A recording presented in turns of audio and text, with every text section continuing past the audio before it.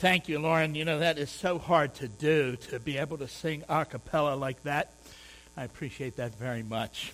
I have to make a little room for myself here this morning, or this evening. I'm really glad to know, I hope you are too, that one of the wise men thought to bring batteries for baby Jesus that morning.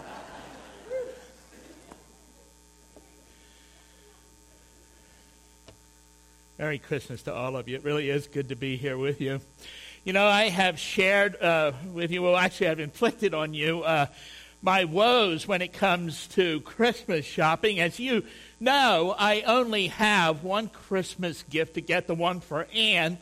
She does all the rest of the shopping. I'm really so blessed. But it always seems to be such a struggle for me to get that one thing done. And if I told you right now that I still had my Christmas shopping to do, you probably wouldn't be too surprised after all I've had to say about it. And you'd probably think, poor Anne, at this point, I guess you'll have to make do with something from Royal Farms. Maybe he can get her one of those little scented air fresheners that you hang in the car, or maybe a gift card for a box of sliders.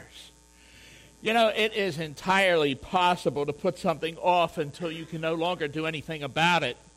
The opportunity passes, never to come again. After all, Royal Farms might be out of those scented air fresheners. Now, I want to come back to the thought about missing an opportunity a little bit later, but in the meantime, so that you don't feel too sorry for Anne, I will tell you that I did get all of my shopping done, and she will be surprised. Whether she will like the surprise or not, well, that may be another story. The buying is all done. There may yet, however, be the gift returns. Now, we go through all of this, the buying and sometimes the returning of gifts, because it's Christmas. And I'd hate for you to think, even for a minute, that I was complaining about it. I love this time of year. It's busier, yes, and you have to put yourself out somewhat for others, but I wouldn't have it any other way. There is just something good about this time of the year. If I wouldn't be misunderstood by so many, I would say there is a kind of holiness which hangs over it all. But since our culture has robbed me of that just right word, I'll settle for saying this. There is a great goodness all around us at Christmas time. It all happened so long ago, you know. It's been over 2,000 years now since God gave the very first Christmas gift to the whole world when he sent the best he had when he gave us a son. An angel, Gabriel was his name, appeared to Mary and said, "Do not be afraid, Mary. You have found favor with God. You will conceive and give birth to a son, and you're to call him Jesus."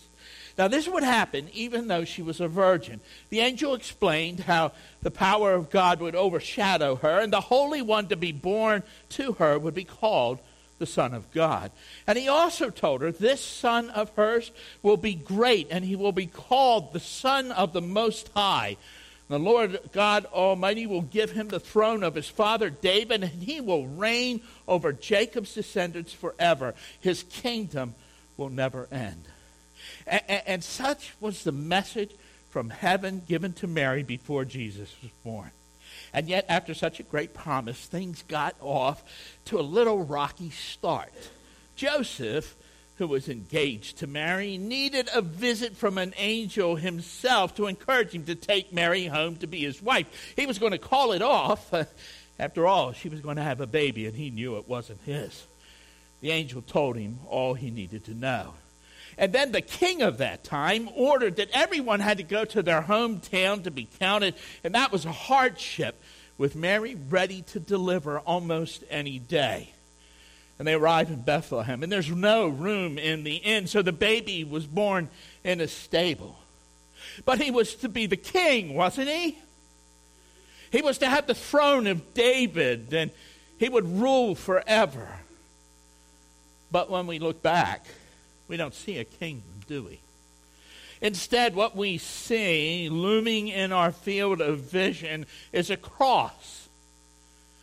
but that was part of God's plan too.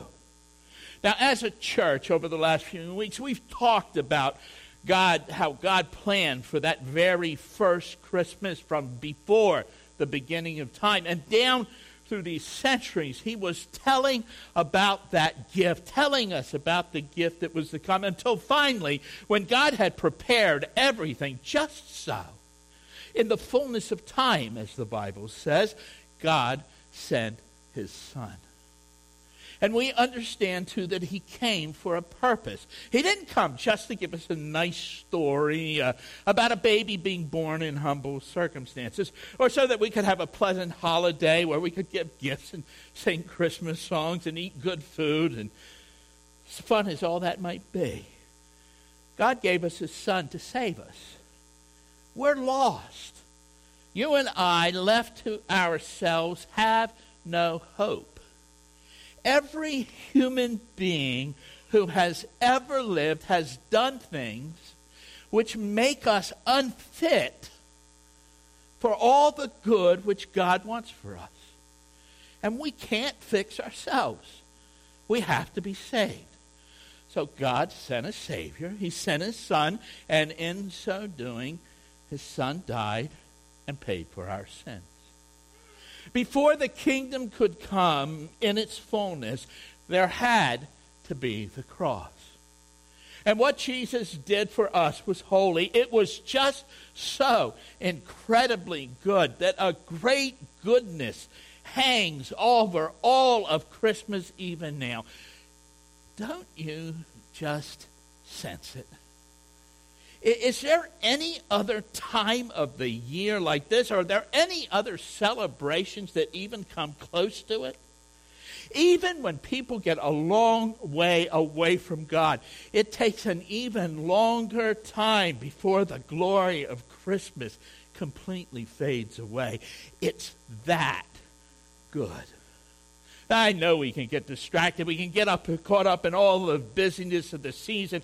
But think about those times for a moment when all the gifts are bought, when everything is prepared, the kids are in bed, or you're the kid who's in bed excited, and yet you sense,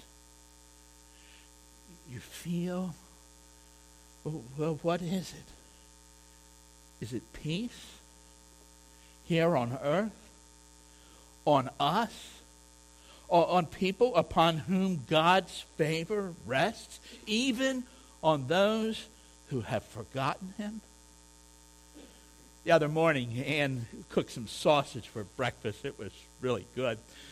And after, yeah, that's right.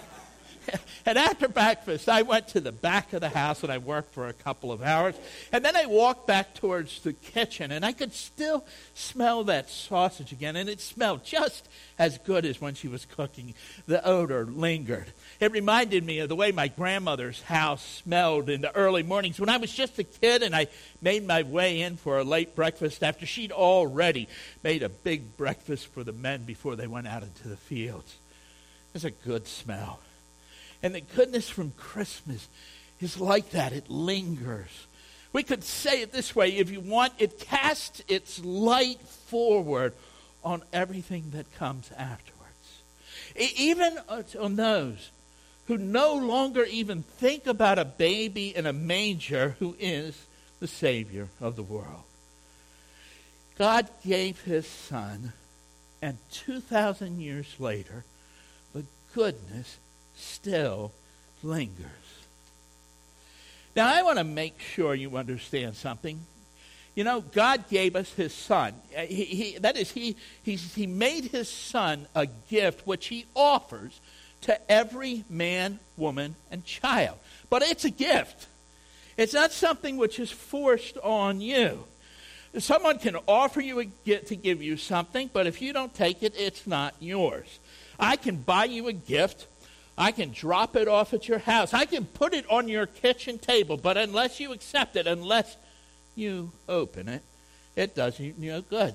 It can sit there on your kitchen table year after year, and it could be the best thing you ever had, but if you don't accept it, it's just as though you didn't have it. In fact, you have effectively rejected my gift. Now, that's not a big deal. I know. If you don't want what I might be able to give you, it probably wouldn't make a real difference in your life. Not what I have, what I could give you. But you might want to think again when it comes to Almighty God. By not taking his gift, you reject him and you turn your back on life. Listen, Jesus is the only way you survive after this life.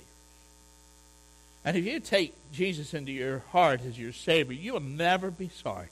Quite the other way around. You will be sorry one day if you don't. No one who's ever received God's gift of his Son ever wanted a refund. Never wanted a refund. They never wanted to return the gift. Lots of Christmas gifts get returned. They're the wrong size, or the wrong color, or the wrong style, or the wrong whatever. Maybe they're just plain hideous. But not that gift. Whoever receives that gift considers it his or her greatest treasure. You know, the Bible says that there was nothing in Jesus' appearance which made him attractive. It wasn't what was on the outside that mattered. It was his heart. It's his goodness. It's his love. It's who he is. All of that draws us to him and causes us to love him. And those of us who've come to Christ know how much others are missing, and it breaks our heart. No, we don't ever want to return that gift. But that gift, one day, will himself return.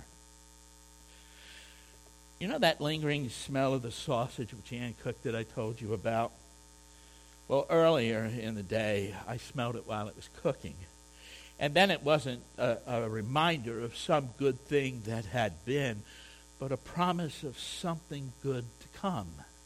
I knew I was soon going to eat some sausage. So the goodness of Christmas that lingers over our world points back to what God did for us, but it's also a promise of the good which is yet to come. For the King himself will return. He will take up his role. His followers will come at his call, and we will enter his presence, never to leave, and we will reign with him through eternity. I will tell you a mystery that is a good thing which we could not know if God had not revealed it to us. Jesus is already ruling in his kingdom. It's not come yet in its fullness. Its boundaries aren't geographical. We know where the capital city is. It's Jerusalem, but the king is not yet sitting there on the throne. But he rules even so today in the hearts of his people. All around our world, the people of the king are outposts of his kingdom. We live and we love and we invite others to come in. And so I say to you, come. The baby born in a stable and laid in a manger also died on a cross to pay for your sins. He offers you life. He is coming again. Do not wait.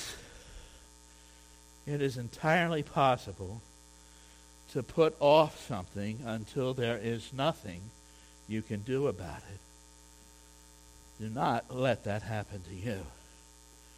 I've told you, some of you, this story of something that happened to me when I was a very young teenager. I was in North Carolina visiting relatives. It was nighttime, and I was standing and talking with a man. It was so thrilling for me, a little teenage boy, to be able to talk with a full-grown man, and he treated me like I was somebody. And as we were talking, he hit me in the shoulder, and he pointed up in the sky, and I looked, and there was this bright light in the sky. And as I stood there and watched, that light got bigger and bigger and bigger. And soon out of the 4 houses that were right in that area, everybody was outside and we were watching. 20 or 30 people standing around, and we were looking at this light. And it got bigger and bigger. And then it kind of opened up in the center so that it was a halo. And it got bigger and bigger and bigger as it covered the whole sky.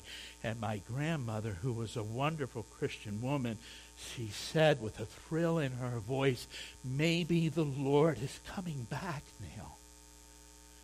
And she was thrilled, and I was scared to death because I knew I wasn't ready. I've become a Christian since then. And I know one day he will come back. It will be him. That was a rocket that had to be detonated up in the sky because it had gone off course. But one day, it will be Jesus Christ. And are you ready? If you hear his voice, don't ignore him. There comes a point when you can no longer hear him call. And if you're not ready when he comes, there will be no place for you to turn. He'll call for the rocks to fall on you to hide from God, but it will do you no good. Today is a day of salvation. 2,000 years have come and gone, but his promise still stands. Come to him, and he will give you rest. He will give you life. 2,000 years, but not a word of God ever fails. He said he would come back. He meant it. He will. And I pray that you'll be ready. You put your trust in Jesus Christ, you will then know what Christmas really is all about, and it will be merrier and even sweeter in the coming years. My Christmases as a child are pale in comparison to what I know now. He is coming again. The gift returns. And in the meantime, I pray for all of you, both those inside and outside the faith. Though my prayer I add for those on the outside that you would come in. But I pray for all of you a very Merry Christmas and a Happy New Year. And I say it again. Merry Christmas, my friends. Merry Christmas. Can I pray, please? Father, thank you for your goodness to us. Thank you for loving us, even, Lord, when we forget about you. Thank you that before any of us here ever gave you a thought, in fact, before this world was made, you loved us, and you knew what you would do for us. Thank you for sending your Son. Thank you that he was not only born in that stable, but that he died on that cross. And the story is not over because he's coming again. May we rejoice in that. And Father, if there's anybody here who doesn't know you, who has not given their life to you, please, Lord, work in their heart. Don't let them leave. Don't let them leave without getting that straight. And it's in Jesus' name that we pray. Amen.